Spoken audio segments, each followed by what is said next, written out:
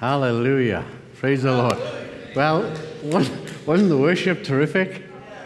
You know what? I tell you what, I just blessed us. Well, we say bless the socks off us. I don't know where that term came from, but it means, you were really blessed. But I just thank God. I want to thank you as a fellowship. You've made us welcome. I want to thank you for those that I've met and spoken to. You're a great bunch of people. And if we were to transport you from here to our little church back home, you'd fit in just fine. Okay? You just fit in. I know Mike's got a bit of Irish in him, but we're praying about that. And his wife said, "Can you do something about it?" So I said, well, But no, it's really great to be with you and to meet some of you, and I thank God for the welcome that we've had from Steve and Rebecca, and it's just been great. There's so many faces I'm good at. Names, well, and our fellowship with Pastor Bill and Elizabeth. I got that one right. And it has really been great, and I praise God. It's good to be, that's the one thing about the church, isn't it? No matter where you go, so long as they know the Lord, we're off. It's like old friends, as if we've been on this journey for years, and we've only seen them in like a couple of minutes. In fact, it was at, I got to ask a question first, Chad. What time did you say to finish? 3 o'clock, something like that? No. 12:05? Whoa, right. Okay. Yeah, praise God. But we came into the airport, into Louisville, and we had arranged assisted transport. And the gentleman met us off the plane. He said, you go up through you come up, walk up the walkway, and there'll be someone waiting there, and there'll be a buggy waiting there. You just go, and they'll look after you. Great. Sure enough, got on the buggy, got down, heading now to collect the cases. And this lady, we started talking, and then next thing you know, you could tell by her that she knew the Lord. What I'm coming to quickly is just to say, before we got off the buggy, she said, "Can I pray for you?" And there she prayed for her. That's awesome. Thank you, Jesus. Prayed for us. And I just say, God, you've got your agents everywhere. And they don't all have wings, by the way. Sometimes we want the angel to come and with the wings to flap. But God ministers through his people. Even if you don't know them, and even if you're, God's got a way of surprising us and a way of ministering to us. And he knows just what we need. And I thank the Lord for that lady. And she said what church you went to, but I can't recall it. So this morning, I just want to share some things with you that the Lord's put on my heart. I got a buzzing sound in my headset. Is there? I can take it off, cut it. I don't mind. Yeah. Okay. No. Praise God. Anyway, I'll carry on. But we heard it this morning about that, like the worship. That God inhabits the praises of his people. The God whom we serve is a relational God. He's not a God we pull out of the box on a Sunday and we do our bit on a Sunday and then we put the lid back on the box and live the rest of the life. We see that right in the beginning where Paul speaks to Timothy. He said, you choose men who are good at home, are right at home before they become right in the church. And sometimes, the way there have been things going on in the world, never mind in the country, is this whole thing that there is sometimes there's not a match between the church and the home life. Now, this doesn't just work for leadership, for elders, as Paul was talking to Timothy, but it's for each and every one of us. We can come in with our saintly look. We can come out with our, in Wales, we used to have, going back in the day, when you go to church, you had a black suit with black braces, with black belt, and a black Bible under your arm. And you see there's photographs, and there's guys walking down the street, and that was the sign of, he's a churchman. But we're realizing today that it doesn't matter, in the sense of how you dress so much. Funny enough, I had an episode back at the church where I'm at, and I work with the pastor there, and he wanted to make, I had retired, he wanted to make me an elder. I said, please don't make me an elder. I don't want the title of elder. I don't want to be involved with all the nitty-gritties of what goes on in church. I just want to be, I'm here to help you, your family, both Margaret and myself. And I said, look, I am more profitable to you sitting amongst the congregation than I'll ever be sitting at the front or anywhere else. And it's worked terrifically. We meet on a Thursday every 2 weeks, and we talk about everything and everything. I mean, literally everything. And it's been for me, it's been so refreshing. And he's in his 40s, but he's a great preacher of the word, and he's got a lovely wife and 2 children. But it's this whole thing of when we are together, that in that whole relationship that we have, that we're able to speak with the folks. And it surprised me because one of the men in the church, he's a nice guy, he's a great guy, and we were talking about stuff in church stuff, and he had moved from the Midlands down to Wales and joined the church there, with us there. And anyway, he came out with this, and I like to listen to people's story.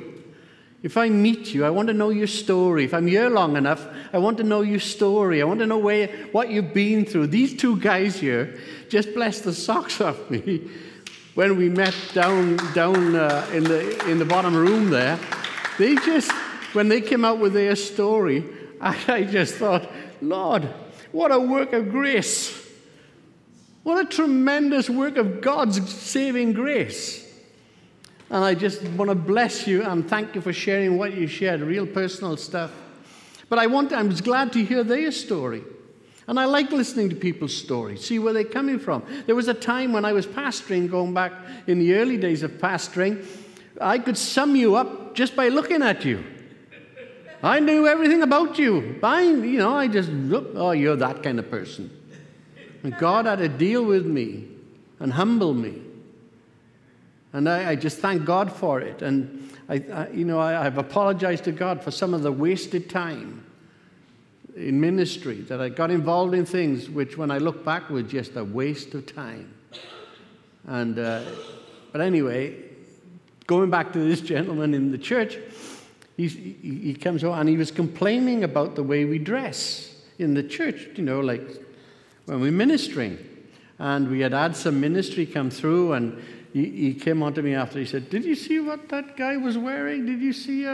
He said, and then he said, when we closed in prayer, he was there fussing around with his book. He said he didn't have his eyes closed. And I'm going, man, you're into the detail of all this stuff, And I said, hey, we're in God's presence. God, Jesus, take me as I am. I can come no other way. And so, and all that. And I said, I think you're majoring on the minor things. And I said that to him. Anyway, I said, okay. So I'm talking to him. I'm wanting to learn his story. So I'm taking the men's fellowship that particular week.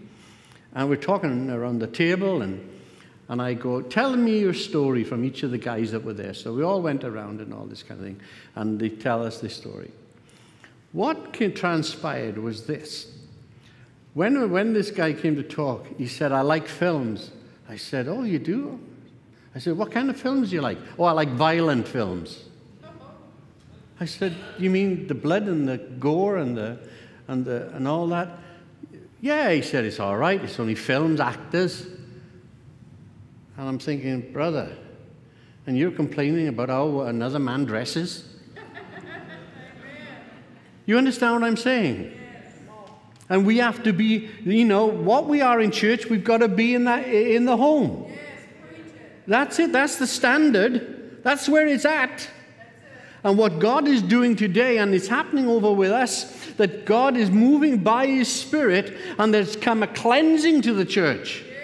There's come a purifying to the church. The word that Margaret brought this morning, she mentioned the two words that I've got a grip of in my life of late, and it's that word righteousness and holiness. Righteousness is simply doing that which is right. End of story. Holiness is being involved with something that is wholesome. And if we're not involved with something that is wholesome, and we're going, because we know the pressures we get from the world, and then we come to church and we hide ourselves. We don't want people to know about what we're like at home, how we treat our wives, how we treat our wives treat husbands and the children. And you know what? That God is now saying, hey, I'm coming back for a purified church. I'm coming for a clean church. I'm coming for a righteous church. I'm coming for a holy church. And it's all about doing that which is right. And that's it. And we need to address issues in our lives. And this is something that God has put on my heart for you, is this. Look, if you get it right, if you do that which pleases God, if you honor His word, if you, first of all, that you as parents are examples to your children, then you can be examples to God's people in the house of the Lord. Amen.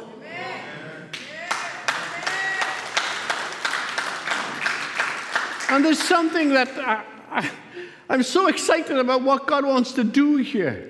When I look over at you as a congregation, I have to look at you and I say, my Lord, what potential is here? If they would only allow God to get a grip of each one, I tell you what, you'll see things that you've never dreamt you would see. You'll understand things about God that you've never known before, because our God is a relational God. He speaks to His people. He engages with His people. He doesn't walk away on a Sunday and say, that's it for this week. No, He's with us every day, every moment. Jesus says this. He said, and lo, I am with you always. And we got to get away from this thing that we can go out and do what we like. We've got to get away from this thing of saying, well, I can say anything I want to. In Jesus' name, caution. Amen. Big caution. But we are called to be His people as we humble ourselves before Him. And I tell you what, when the day came in my life and I realized that I was doing it wrong, but when that day came, when submission came to Christ, and I bowed before Him and I said, you are my Lord and you are my Savior. There is none other but you. Things began to change in my life. And one of the things that changed in my life was my response to His word in obedience. That's what God wants to do. Be obedient. You think of Saul, and now that the prophet said to him, go against the camp, I think it was the Moabites or whatever, and when he went against them, he kept the things to himself, the animals and all the treasures, and God said, no, you destroy everything. But he didn't. He disobeyed, and those words from Samuel was, it is better to be obedient. That's what God wants from us, is that life of obedience. And we must be honest with God. Do you know, it's like I've come, I now say to people, if God don't tell me, I don't know. I've got to live with it, and so have you. Because sometimes, there are some situations where I'm the only man you need. And you think, oh, you're a bit proud. It's a big statement to make. However, there is the follow-on statement where I say, but there are other situations where I'm the last man you need. You wouldn't want me to get involved. But we as God's people need to understand that we are subject to the Holy Spirit. We are subject to His leading, to His guiding. And I tell you what, if you as an individual will start the journey today where you say, Lord, your kingdom come, your will be done. Give me ears to hear and eyes to see. Then, Lord, I know, Lord, you will lead me, you will guide me, you will teach me your ways. I want to thank you for praying for us, for me personally, and for us as a family, with all the stuff I went through. And some of you don't know, but 2019, diagnosed with cancer, had an operation, had a bag fitted on me, and then COVID came, and the bag should have been taken off after 7 weeks. Well, I had it for 18 months. And then they took it off, and then, there was stop and start. I went to theater 3 times, and they couldn't do it. I had to come back out because they had to do something else before I could get the bag removed. Anyway, that's that. That's gone in the past. But I want to thank you for prayer, for your prayers, because prayer works. Yes. Prayer works. I want to tell you that. And I just want to encourage you, if you're going through it, the Lord gave us a word to live by. And that's what we held on to. But Margaret, I want to thank God for my wife who's been faithful to me, to the Word of God, faithful in prayer. And I just thank God for that. But I thank the body of Christ as well for praying. And I'm here today, and I've just resigned myself to the fact, Lord, teach me to number my days that I might apply my heart to wisdom. And that's what I do. And I'm here today. And God is good. So we see that this whole thing of our relationship with God, and through that time of where I was laid up, I couldn't, I was in the bedroom on my own because of all the stitching. I had a big cut on my tummy and on my stomach, etc., and all that kind of thing. And I'd be there, but then God would wake me up in the morning, in the early hours of the morning, and I'd get up and I'd sit on the side of my bed, and I'd say, Lord, here I am, Lord, here I am, and waiting on God. I wait on God for a little while, and God would say things to me. And this is one thing that God said to me. When you hear what heaven is saying, and when you see what heaven is doing, you can pray the prayers that heaven will answer. Wow. Awesome. When you can hear what heaven is saying and see what heaven is doing, you can pray the prayers that heaven will answer. And you know what? That was such a liberating word to me. I said, Lord, just help me to see, help me to have my ears open. Because sometimes, we can be, there's some people, they know everything. They don't know everything. The Bible says the things that we know belong to us, but the secret things belong to God. And that's what I want to know. I want to know the secret things. I want to see a fulfillment. I was speaking to some pastors some months ago, and I said about this whole thing of waiting on the Lord. I said, wait on the Lord, I said, and you'll get to see the promises that God has promised you come to pass. But it needs that heart of stillness before God. Stop pushing God. Let's do this. We're going to do this. Do you know what? I've had so many false starts. I could write a book. But I came to this whole position. Me and God, we're at peace with one another. We're at rest with one another. And it's that whole thing about resting in God. And I have mentioned it to some of you earlier in the week about, both Margaret and myself, we have said, with that word has come to us, trust and obey. You know that hymn? Trust and obey, for there's no other way to be happy in Jesus than to trust and obey. And I want to say that some of you are fighting your way through it. Listen to God. Listen for His voice. Listen for that word. And then what you'll get is a word to live by. Because you've heard from heaven. Heaven has revealed the secrets that belong to God. Heaven has shown you. Open your eyes for you to understand what heaven is doing and to understand what heaven is saying. And when you get those things, you can rest and say, it's all right. God's got this. God's got it. And I just so thank the Lord for the reality of do you know what? You might think I'm crazy, but you know what I've been through when they diagnosed me with a cancer? It's the best thing that's ever happened to me in my relationship with the Lord. We got a brother back home. He was diagnosed with cancer. We ministered together. But there was times when he was fighting. And I said, stop fighting. Stop fighting. Because when he would try to do it, he'd fall, he'd collapse, he'd get worse, not better. And then there was a mix-up at the hospital and all this kind of thing. And I said to Margaret, he's got to rest. He's got to rest in God. He's got to get a word from heaven that he can live by. And that's what we had. We had a word from heaven. We listened to what heaven is saying. And that word was life. Jesus' words are life. They're life.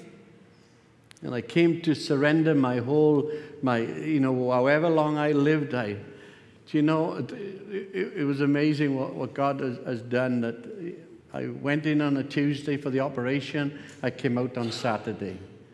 They are coming to me, and in all of this, I have had no pain other than what I caused, like stitches, and you get out of bed thinking you can jump out, but you can't. Silly stuff. It's all my fault. But as far as pain goes, I've had zero pain. Zero pain. When I came out of that ward, and after I came out of the non-intensive care, recovery. That's it. That's a good word. It's and when I came out of recovery, after you're in there for about an hour while they make sure everything's okay, and from that time on, I've had no pain at all. And it was just amazing what God has done. And I thank God for what he's done. But they came to me, and they want you to walk right away. They want you to walk back and forth, short walks. So I used to walk from the bed to the nurse's station, the little desk, not a little desk, but the desk in that unit. And I'd walk there, and he'd say, walk as much as you can. I'd walk back and forth. And I was as straight as a die. Now remember, I got a huge cut. All right, and I got a big pad over it and all that kind of thing. And what do? The nursing staff is coming on. Are you all right? I said, yeah, I'm fine. I'm excellent, thank you. Yeah, but you've had a major operation. You should be in pain. Are you in pain? Do you want us to get painkillers? I said, I have no pain. And then the registrar would come around, the pain doctor. He'd come around in the morning, and first thing he'd say to me, on a scale of 1 to 10, how much pain have you got? I said, I don't have pain. You've got to have pain. You were in surgery for 7 hours or whatever it was. You've got to have pain. I said, I don't have pain. Because of Jesus. Amen. That's absolutely right. And I said, I don't have pain. I said, I'm straight as a die. No, and he said, they were expecting me to walk around like this. Because apparently that's how they walk when they have to have the surgery. I don't know if anybody's been through that kind of surgery, but anyway. But what I'm coming to is this, that God is so good. But when you get that word from heaven to live by, and it's been miraculous. And I just thank God, and I just give God the glory.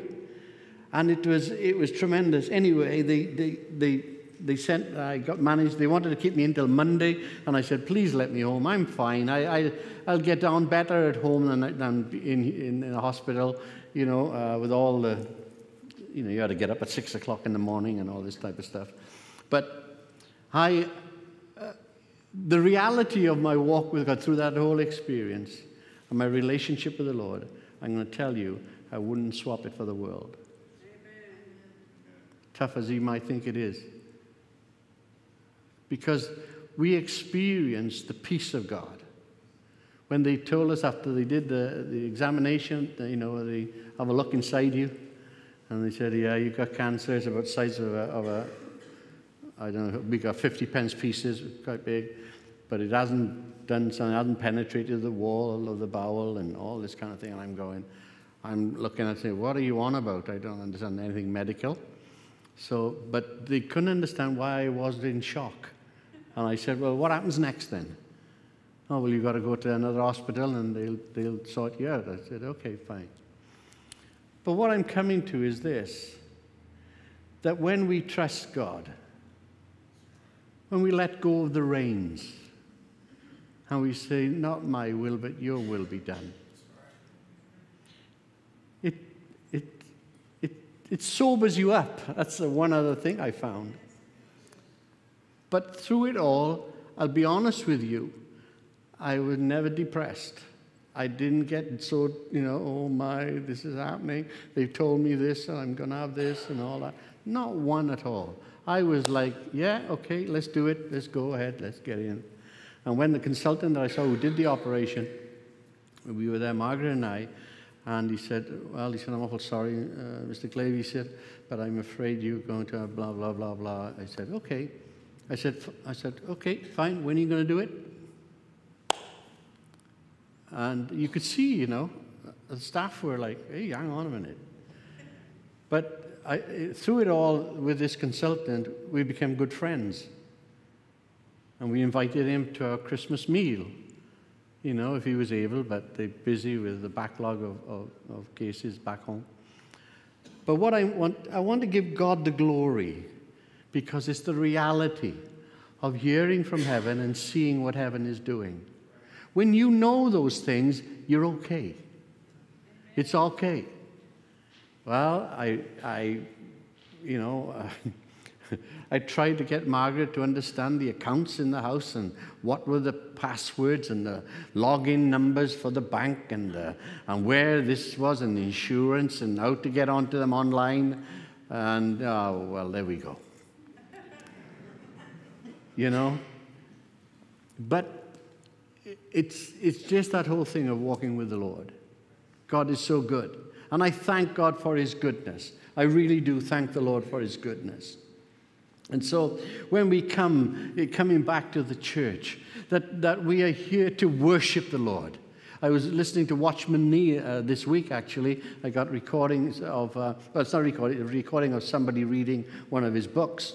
And I was listening to it, and he's like a guy that's been born out of time. I think if he was here today, he would fit in very well with what he expresses in his books. And as someone is reading the books, and he was mentioning about the fact, and it reminded me of Israel coming out of Egypt, that what was Pharaoh to be told? What was Moses asked? God asked Moses to tell Pharaoh. He said, "Tell Pharaoh that they're coming out to worship me." To worship their God. And this is the wonderful thing, that we have been redeemed, firstly, to worship God. Amazing grace, how sweet the sound that saved a wretch like me. It is amazing grace. And this is the thing that I rejoice in. I've come to realize. And so we see that our purpose is firstly, to worship the Lord. And then we see that part of the work of the church is this, that I put it down like this. The church has two visions, an internal vision and an external vision. The internal vision is to make disciples. The external vision is to go and get disciples, to tell the lost. We heard it this morning. Let God speak through you. Just go and it's right what Pastor Chad said about, you may not know it all, but you know what's happened to you.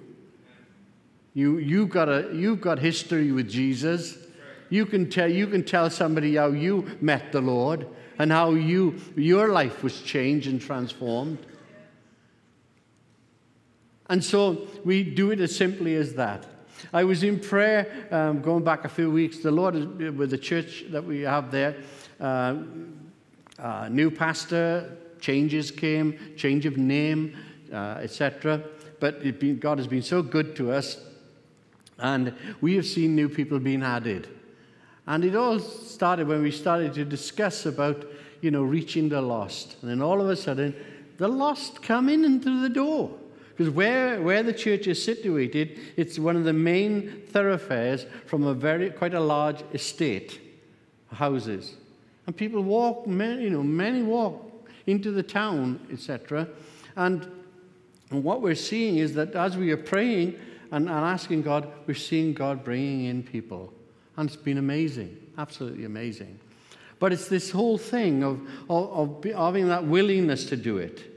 And before I came here, I was talking to the Lord about this whole thing. Because I'll be honest with you, I'm not being the best at sharing the gospel with strangers. I got a little tongue-tied, you know? But I said, I was praying about it, and I said, Lord, please help me over this, because it's like I've had it all my life, you know? It's like talking to strangers is not my thing. But anyway, that week, the Lord, I saw a Hare Krishna guy. You know what Hare Krishna people are? You know, with the robes and the red dot or whatever it is, a mark anyway on their forehead. And he was there in the town, and I was in getting my phone sorted in the phone shop, and I come out, and the Lord speaks to me and says, "Go tell him." Oh no, that's my first response. If he was normal, it'd been okay, but he was Hare Krishna, and I didn't know him. So I came out of the shop, I walked away from him. I'm going out to the junction on that street, and I'm walking away, and the Lord says, "Why don't you go talk to him?" I said, "Okay." So I turned around, I went back to him, I said, "Hi there, how are you?" "All right, fine." He says his bit. I said, I'm interested to know about end of life. Where do you go at end of life on this earth? "Oh," he said, we go off, and he mentioned some word. And then he said, then we could come. And I said, "And where are we when we come back?" "Oh, well, it all depends how good you are," he said. "What do you mean?" "Well, you could come back as another person, which is a higher ranking than some coming back as a cow, or a worm, or a flea, and I'm trying to absorb all this. I said, "I've got to be honest with you. I come up to you to see if you've got something better than what I've got already." "Oh," he said, "I've never thought of that before." "Yeah." He said, "Well, what have you got?" "Thank you for asking." And so I shared with him about the Lord Jesus. And I said, "I'm being serious with you." I said, "You've got no hope. It's all by works. And you're never going to do. But with Jesus, it's the free gift." And I said, "Why do you believe that stuff?" I said, you sound like a bright young man." Anyway, I asked him his name, and his name was Peter. Remember that name? Peter. Right. Later on in the week, I'm in the church. I come out to church. The pastor just closed it. We had been at a leaders' meeting. We come out, close the door. It's a nice summer's night. It's great. Come out. As I'm walking up, this fella comes up at the side of me, and he said, "Is that a church there?" I said, "Yeah, it is." I said, Oh, I used to go to church once. I said, "Oh, yeah, good." So I'm walking. I want to get to my car. So he starts talking. And then he touches on something about, "Well, what is your church all about then?" So I shared with him about the Lord. I told him, and guess what his name was? Peter. Okay, that's great. He was a multimillionaire. He said, "I had a global business sending parts all over the world. And he said, I sold it 2 years ago, and he said, I don't need anything." You do need one thing. You need forgiveness. And so that was there. And all I'm interested in is planting a seed. That's all I can do, plant a seed. On the Friday, Margaret says, let's go up to a shopping mall near where we live. I go to the shopping mall. She said, I fancy a cup of coffee. I said, the best coffee is McDonald's. I said, we can go to McDonald's. So we go to McDonald's. Hey, McDonald's, this is a good coffee now. Hang on. You don't have everything here, you know. But anyway, I go there, I'm in the queue. I'm waiting now because it's quite busy. It's a Friday, busy time. Schools, I don't think schools were back then at that time. I'd be there and just waiting. With this young man comes up at the side of me, stands me. He said, I'm off. Sorry. He said, I see you waiting. He said, I hope you don't mind. We were very busy. And yeah, they were. They were, the real buzz in the kitchens going on, So anyway, he says to me, what do you do? Oh, I said, I'm retired. Oh, yeah, what were you before you retired? I said, I was a church minister. A church minister, he says. Wow, he said, and he starts to ask me questions about being a church minister. So I talk, and then we come to the thing. I'm waiting for the queue, what is it you believe? Opportunity to leave a seed. And guess what his name was? Peter. Correct. I say, God, what are you up to? Jesus said to Peter, he said, I make you fishers of men. And I just believe that you as a fellowship, perhaps you find it difficult to share the gospel. Well, just tell them what Christ has done for you. Pastor Chad said, if you don't get chapter and verse right, we're not all theologians. We're not, you're looking at one. I'm not a theologian. But, there is this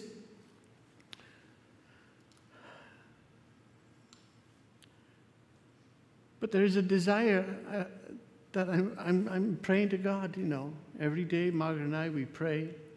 We seek the face of God before leaving, as soon as we add up, have a cup of tea or coffee, and then we pray.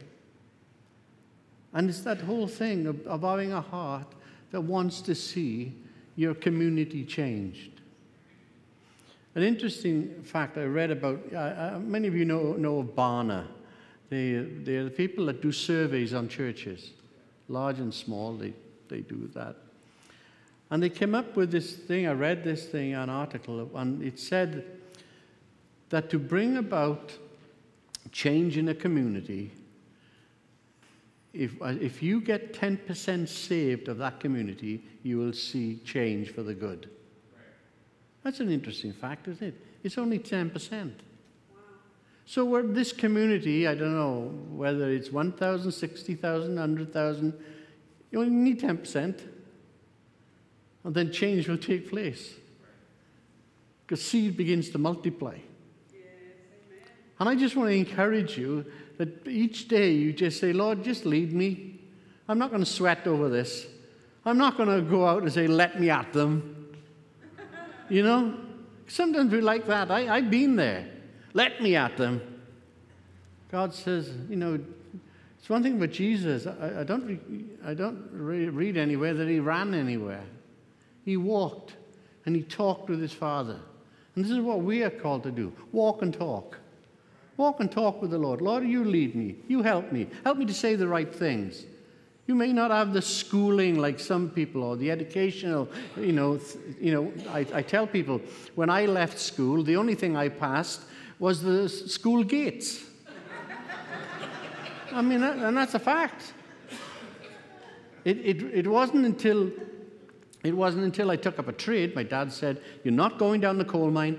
None of the boys were allowed to go down the coal mine. You've got to have a trade. Once you've got a trade, you can do what you like. And that was it. Each of the three boys, my oldest brother, he was brainy. He went brainy to the top right away, sort of thing. And it's this, but that's how it was. And then when I left school and had to go to college, I'm sitting an A-level exam, a maths exam, required for the course. And I flew through it, and I go, where did that come from? But you understand what I'm saying is this, that God leads us, but we just need to take a step back and say, right, Lord, here's my hand. I place it in yours. I'm holding on. Now lead on. And I've never ran anywhere for God. I've walked there, though. I've seen tremendous things. I could testify of the goodness of God, God's provision, God's miraculous provision, not only in my own life, but in the life of my children and others, that God has done tremendous things. And to him be all the praise, the honor, and the glory.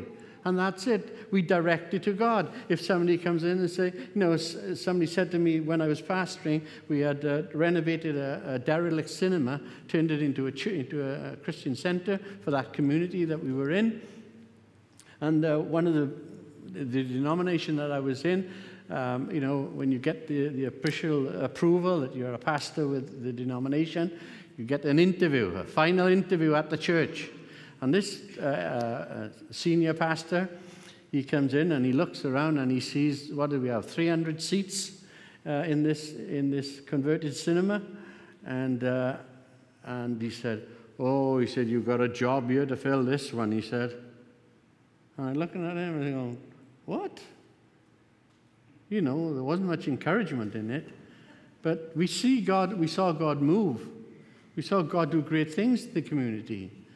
And I just thank the Lord. But it's all of his doing.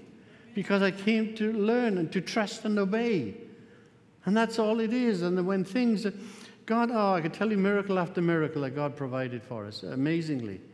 And this is what I give God praise. And this is what then afterwards, going on a year or two, a pastor came to the church and he said, "Oh, you must be a good pastor. You've got all these people. You must be a good pastor."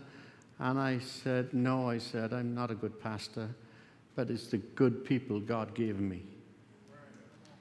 We had 2 children's works, youth work, and to see God move, because it was that community of drugs and all that, but to see that turned around, how God intervened miraculously. Miraculously. What time do you want me to finish? Probably now? As I wish? Okay, 3 o'clock it is then.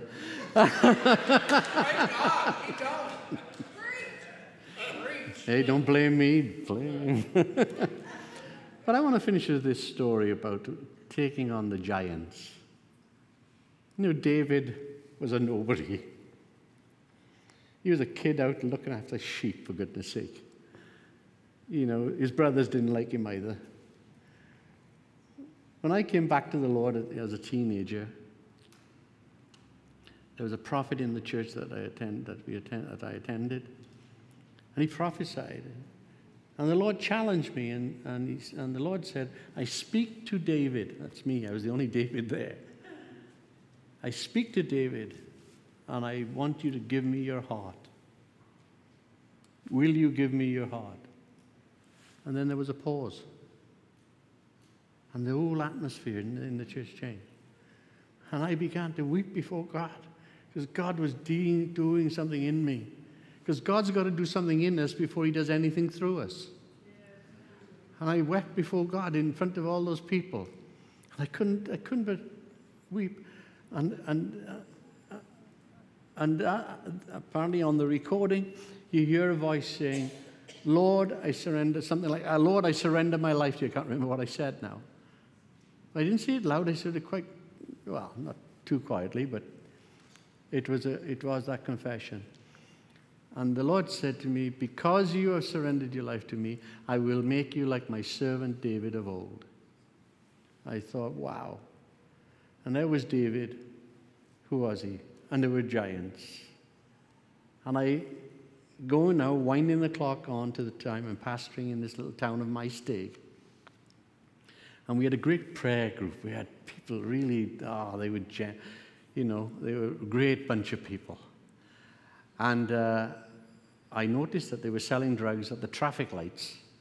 There was a van parked up. You knocked the door, you hand your money in, you came back with a package, and that's how it was. And I said, "Where's the police? Why aren't the police on this?" I said, "What's going on in the?" Well, some of the members knew all about it, and they filled me in on some of the details of going on. Anyway, cut a long story short, we discovered that there was a main man in the valley, and the police could never arrest him, and had been unable to arrest him as a dealer of drugs because he never had any drugs in his home. He never touched drugs, but he was the top man. We're in a prayer meeting. The Lord speaks to me. I turn to the people and I say, we got to pray for this man. I said, those of you who are from his area, you know where he lives, but we got to pray for him that either God will save him or take him out. And that was my words. Save him or take him out. This is our God.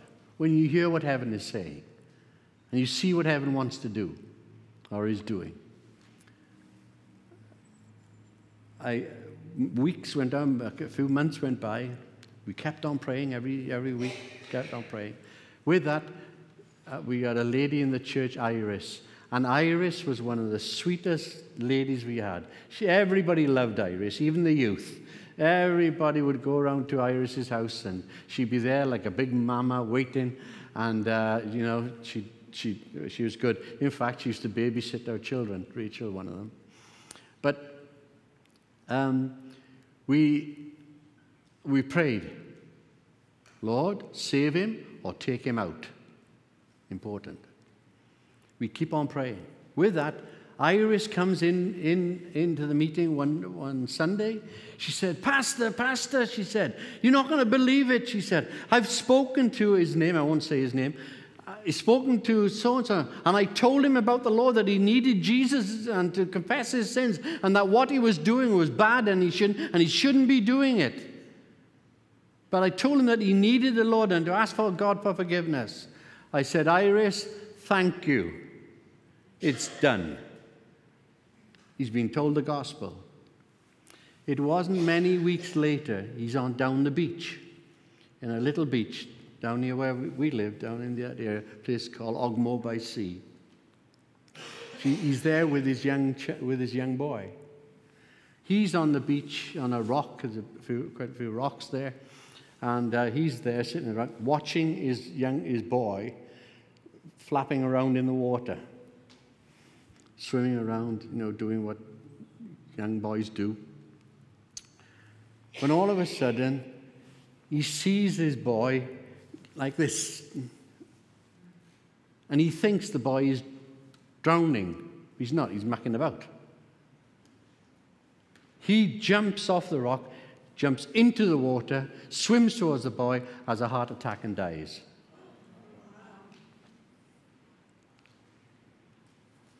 This is our God. Amen. You may have had Elijah's back then, but God is still the same. And we as a church should need to get real with God and let our warfare be a warfare that we see what heaven is doing and what heaven is saying, and we do it according to that way. Don't go out here and think, right, I'm going to pray for my neighbor. Lord, either take him or save him. That's not how it's done. You have to hear a word from heaven. You've got to hear the voice of God. And if you haven't heard it, you've got to say, Lord, I cannot hear you. Will you speak to me, Lord? Will you reveal yourself to me? And it's not a lucky dip. It's not, I think God told me this. No, God told me what to pray for. That's what we prayed for. Now you might say, well, you must hear God all the time then. No.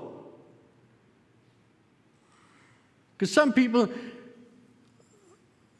I'm going to say this one thing, and I am going to finish on this. I promise you. Right? Don't worry about the stake will hold. It'll be all right.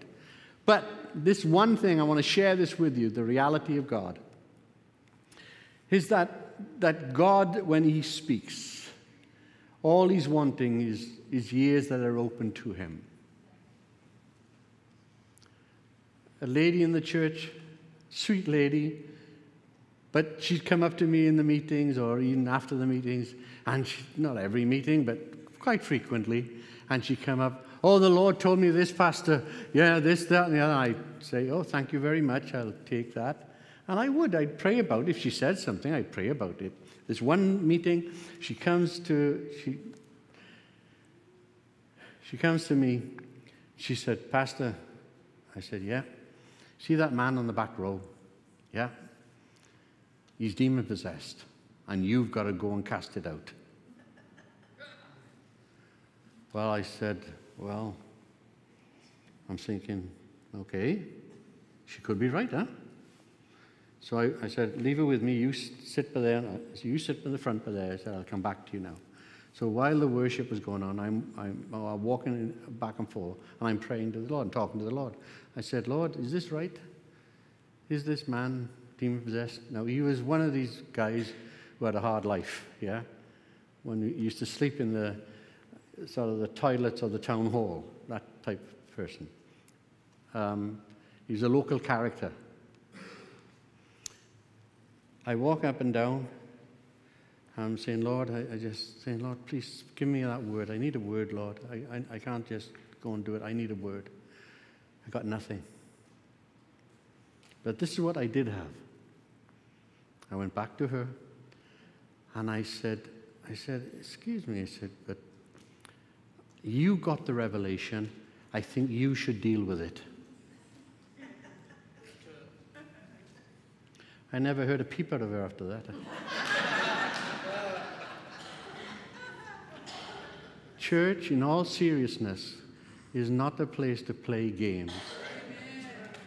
That's been the trouble with the church over the years. We've been playing games. We think we're the answer to everybody's situation. We think that we've got it all together and we can go and we can minister and speak to people. I tell you what, don't minister unless you've got a word from heaven. Guard your heart, the Bible says. Don't minister unless you've heard from heaven. Now you might think, well, oh, that could be quite depressing. I'll tell you what, this is what happens. Things start to happen because God's people are seeking him first. Seek ye first the kingdom of God, and all these things will be added to you. And that's what we want. We want God's addition. We want God's way of doing things. And I don't want to bury anybody. I'm not into that. I want to tell you that there is life in Jesus Christ. It's a relational life. And when you get it right and you're listening to God, you will find that God will begin to speak to you and he will confirm it. And there are times when I'm asked to go into situations, been in situations with other pastors where they've asked me to come in and get involved. And I get involved, but before I pray, I said, Lord, give me a word. Is this right? Is it right that, number one, I should be involved? Number two, give me a word regarding that specific situation. And if I don't get it, I don't go. And if I can't, then I tell them straight. I say, I'm sorry, I can't go. Sorry. Unless God gives me a word, I'm not going. I'm telling you this because I don't want you to waste time as a church. Stop playing around with the things of God. They are holy. They are precious. And when God begins to move, have a heart. We saw a move of God in my stake, and it was tremendous. We were in a little hut of a church. You know, we had 80 seats, but there was no aisle. And God was moving by his Spirit. We saw people get healed, saved, delivered. And we haven't done anything of ourselves as a leadership. I was part of the leadership then. There was a Pastor John there. He was the man called to it. He went to that church when there were 4 elderly ladies there. Now, when I joined the church, after a year after they've been going, God is moving by his Spirit. They asked me, please, would I come join the church? I went over, got the okay, joined it, saw God do wondrous things. But you know what? I really believe that God wants to move, but you've got to get it right, not my way, but his way.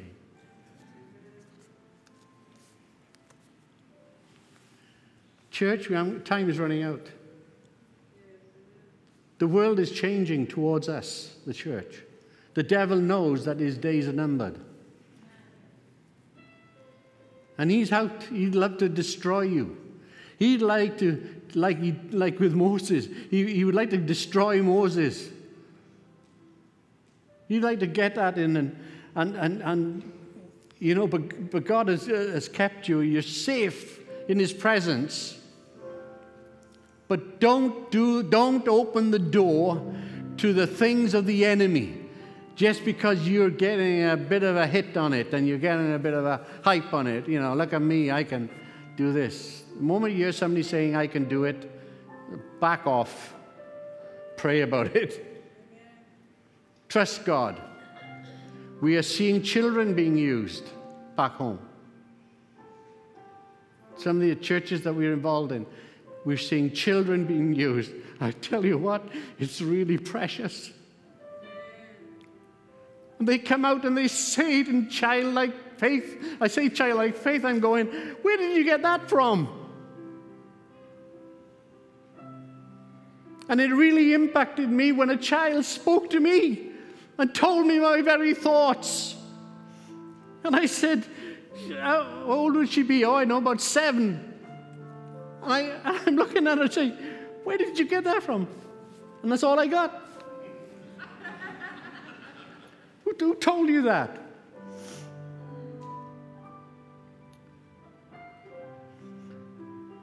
It's time to open up your heart to God. Stop the bravado. Stop the gossip. Start living for Jesus. Start loving on Jesus. Just surrender your life to Him and you will know the closeness of His walk. And all that you're going through, and all that the blame that you put on this one and that one, is no blame on this one or that one. It's just you and Jesus. Get the communication right, and you'll be okay. Amen. Lo, I am with you always, Jesus said. In all the experience that I've had with hospitals, I go and see consultants and all that, Margaret and I would pray before going, Lord, will you speak through the consultant? Lord, will you turn up in that little room and let your presence be there when they begin to talk to us? We were speaking to one of the consultants, and we were there waiting now for this lady to come. And we were saying, well, you know, talking about just saying, no, the Lord is good, thanking God. Then the door goes, in she comes, sits down. I looked at Margaret and I said, Margaret, God just showed up. His presence was as real there as it is in church. I tell you what, it was awesome. And she was talking to us, but she wasn't talking. I knew she wasn't talking with her knowledge, in a sense of with all her expertise. All I heard was God speaking. And I said, thank you, Lord. Thank you, Lord. They found that the cancer had traveled to my lungs, to the top lobes on each lung, but it's very small. And every scan I've had, they've reported there's no change. It's neither better nor worse. They can't operate? I don't know. But you know what? As I am with you now, that's how I am in that room. I'll be honest with you. And I'm not putting on a brave face. It's just the presence of God. And I've learned to trust Him. I've learned to rely on Him. I've learned to take His hand and allow Him to lead. And that's been my experience, and that is my testimony. And all that you would know it, and all that you would know the reality of the God whom we serve. He's a God who speaks. He's a God that answers prayer. He's a God that will reveal Himself to you. If you will seek Him, you will find Him. He's not a mystery. He's not something that is so complicated. You need a degree in theology to understand Him. I want to tell you that He's the God. He's the Christ of God. He's the Savior of the world. He's the healer of the world. He's the deliverer. And there are people out there that are waiting for the revelation of the sons of God to rise up, that under the anointing of the Holy Spirit, you would experience something where I can tell you now, stop trying. Stop trying. Another thing I've come to learn is this: don't be the last voice.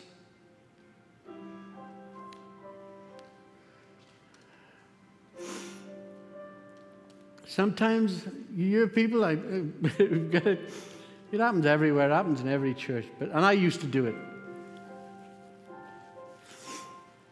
I used to do it as a pastor.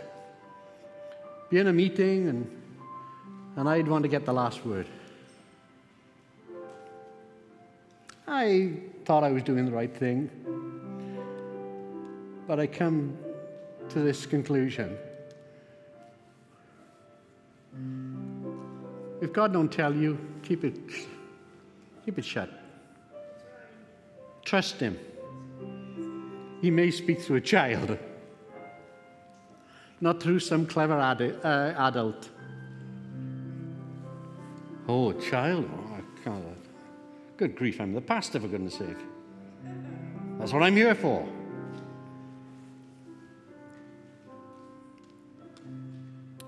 Let's try it His way. Let's see if this works. There are mothers in this church who have prayed over the years. And God is with you in your prayers. And I want to tell you now, you're going to see a fulfillment of those prayers. And there's nothing too hard for Him. If He can preserve the life of a child in a basket covered in tar, and like Moses was, and pitched within and without, He can do anything. He can preserve any life and every life. So whatever you're going through, I want to speak to fathers finally. Be an example to your children in all godliness, in all holiness and righteousness. Be an example to your children. You might be thinking, well, it's a bit too late for me because they've grown up and things didn't turn out the way that they thought. And I want to tell you, you don't know the size of our God. You don't know how great He is. You sing the songs, but you don't know it. You might know it up here, but you don't know it down there. We serve a mighty God. There's nothing too hard for Him. Rest in His timing. Well, I've been praying for the last month and nothing's happened. Change your attitude. I want to tell you something. I'm sorry, I haven't finished yet, but I got to say it. The devil rides on the back of a bad attitude. You got somebody with a bad attitude? Devil comes in, yeah, I got them. Stir them up. They are right, you are wrong. I'm going to say my piece. I'm going to say it no matter what.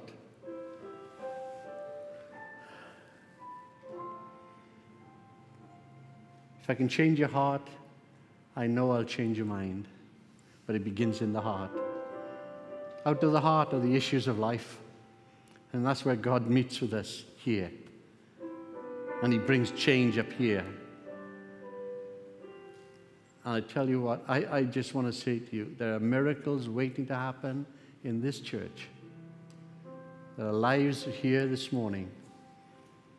And God's saying, I'm ready with a miracle. I just want you to get ready. Start speaking to me. Serve me with a pure heart. Serve me in a right spirit. And see what I can do. See what I can do. Is there anything too hard for Him? Nothing. There's nothing too hard for you, dear Lord. There's nothing too hard for you. And that's our God. That's our God. Finally, I am going to finish.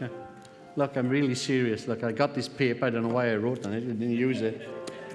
What does that tell you? There's nothing too hard for our God. Trust Him. Obey Him. Be a good example. You fathers, be a good example to your children. Be a good example to your wives. Yes, I did ask you to loosen the top, didn't I? Never mind. Oh! But the wonderful thing is this. We serve a mighty God. He's worthy of all praise. Amen.